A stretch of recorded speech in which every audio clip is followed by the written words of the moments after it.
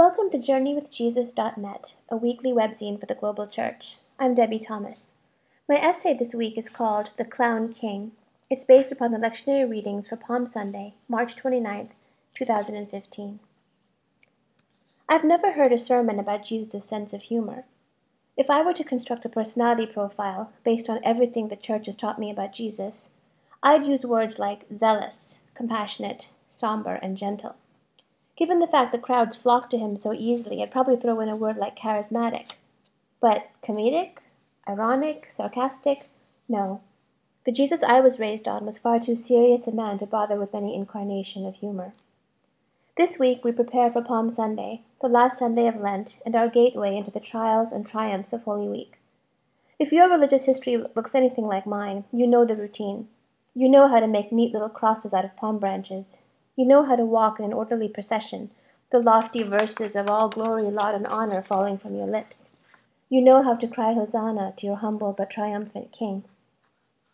When I was little, Palm Sundays had a cheery warmth about them. I'd feel quite happy when I waved my palm branches down the center aisle of my church sanctuary. Happy to know that after years of obscurity, ridicule, and caution, Jesus enjoyed a fleeting but heartfelt outpouring of praise from his followers. Happy that the Messiah caught a glimpse of the adoration which is his birthright. If someone had told me back then that the triumphal entry was a joke, and that the comedian was Jesus, I would have been offended. In fact, I think I'm offended now. According to New Testament scholars Marcus Borg and John Dominic Crossan, the triumphal entry was not a spontaneous event. Jesus was not the passive recipient of impromptu adoration. The worship might have happened, it was not the point. Rather, Jesus' parade by donkey was a staged joke. It was an act of political theater, an anti-imperial demonstration designed to mock the obscene pomp and circumstance of Rome. In their compelling book, The Last Week, What the Gospels Really Teach Us About Jesus' Last Days in Jerusalem, Borg and Crossan argued that two processions entered Jerusalem on that first Palm Sunday. Jesus's was not the only triumphal entry. Every year, the Roman governor of Judea would ride up to Jerusalem from his coastal residence in the west. Why? To be present in the city for Passover, the Jewish festival that swelled Jerusalem's population from its usual 50,000 to at least 200,000. The governor would come in all of his imperial majesty to remind the Jewish pilgrims that Rome was in charge. They could commemorate an ancient victory against Egypt if they wanted to, but real, present-day resistance, if anyone was daring to consider it, was futile. Here is Borg and Crossan's description of Pontius Pilate's imperial procession. A visual panoply of imperial power, cavalry on horses, foot soldiers, leather armor, helmets, weapons, banners, golden eagles mounted on poles, sun glinting on metal and gold. Sounds: the marching of feet, the creaking of leather, the clinking of bridles, the beating of drums, the swirling of dust, the eyes of the silent onlookers, some curious, some awed, some resentful. It's important to remember that according to Roman imperial belief, the emperor was not simply the ruler of Rome, he was the Son of God. For the empire's Jewish subjects, Pilate's procession signaled more than a military threat. It was the embodiment of a rival theology, heresy on horseback. This is the background, Borg and Crossan argue, against which we need to frame the triumphal entry of Jesus. That Jesus planned a counter-procession is clear from St. Mark's account of the event. Jesus knew he was going to enter the city on the back of a donkey. He'd already made arrangements to procure one. As Pilate clanged and crashed his imperial way into Jerusalem from the west, Jesus approached from the east, looking, by contrast, ragtag and absurd. His was the procession of the ridiculous, the powerless, the explicitly vulnerable. As Borg and Crossan remark, what we often call the triumphal entry was actually an anti-imperial, anti-triumphal one, a deliberate lampoon of the conquering emperor entering a city on horseback through gates opened in abject submission. Elsewhere, Crossan notes that Jesus rode the most unthreatening, most unmilitary mount imaginable, a female nursing donkey with her little colt trotting along beside her. In fact, Jesus was drawing on the rich prophetic symbolism of the Jewish Bible in his choice of mount. The prophet Zechariah predicted the ride of a king on a colt the foal of a donkey. He would be the non-violent king who would command peace to the nations. I have no idea, and the gospel writers don't tell us, whether anyone in the crowd that day understood what Jesus was doing. Did they get the joke? Did they catch the subversive nature of their king's donkey ride? Jesus chose an animal that had never been ridden before. Was he telling them that his kingship, his way, was a new and uncharted one, a risky one? Did they hear him? I suspect they did not. After all, they were not interested in theater, they were ripe for revolution. They wanted and expected something world-altering, an ending to the story worthy of their worship, their fervor, their dusty cloaks on the road. What they got instead was a parade of misfits, a comic donkey ride, a dangerous joke. As New Testament scholar N.T. Wright puts it, what they got was a mismatch between their outsized expectations and God's small answer. Which raises an interesting question. What did Jesus accomplish on Palm Sunday? Did a Roman officer from the real procession trot over to check out the disturbance in the east? If so, what did he make of the clown king? Did he turn his stallion around fast to whisper something ominous in Pilate's ear?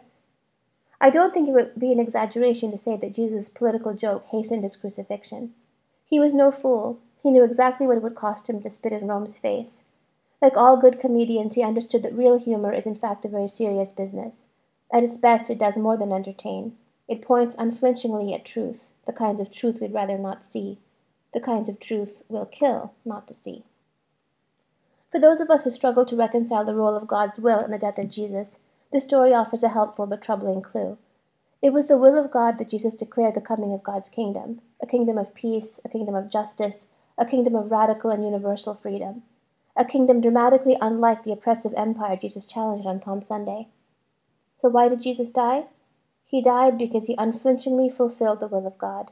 He died because he exposed the ungracious sham at the heart of all human kingdoms, holding up a mirror that shocked his contemporaries at the deepest levels of their imaginations.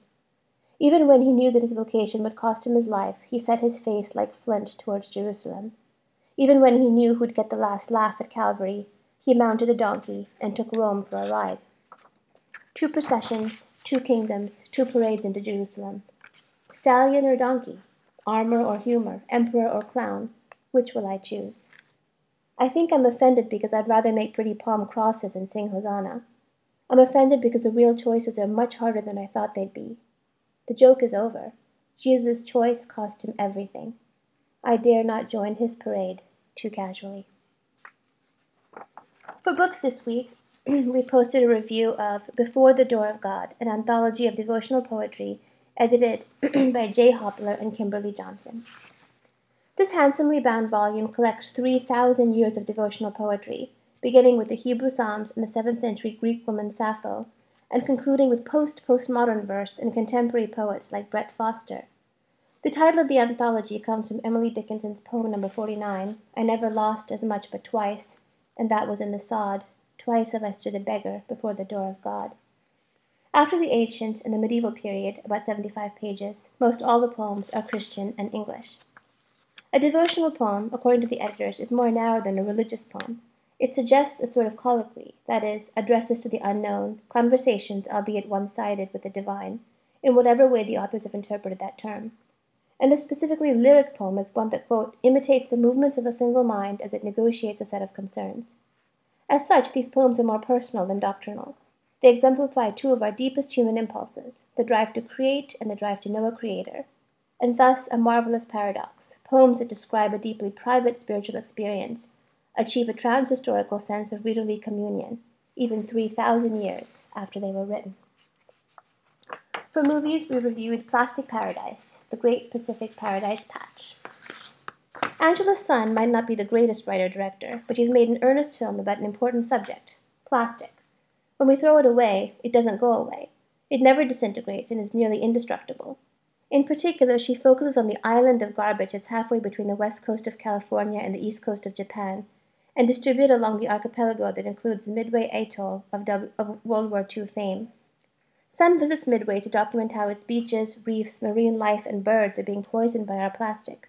There's plenty of blame to go around, the personal responsibility of consumers and the corporate responsibility of producers like Dow and DuPont. This is the sort of film that is good enough to make you want to dig deeper about a critical cultural issue. And finally, our poem this week is by Anna Akhmatova, entitled Crucifixion. Weep not for me, mother, in the grave I have life. The choir of angels glorified the great hour. The heavens melted in flames. He said to his father, Why hast thou forsaken me? And to his mother, Oh, weep not for me. Mary Magdalene smote her breast and wept. The disciple whom he loved turned to stone. But where the mother stood in silence, nobody even dared to look. Thank you for joining us at JourneyWithJesus.net for Palm Sunday, March 29th, 2015. I'm Debbie Thomas.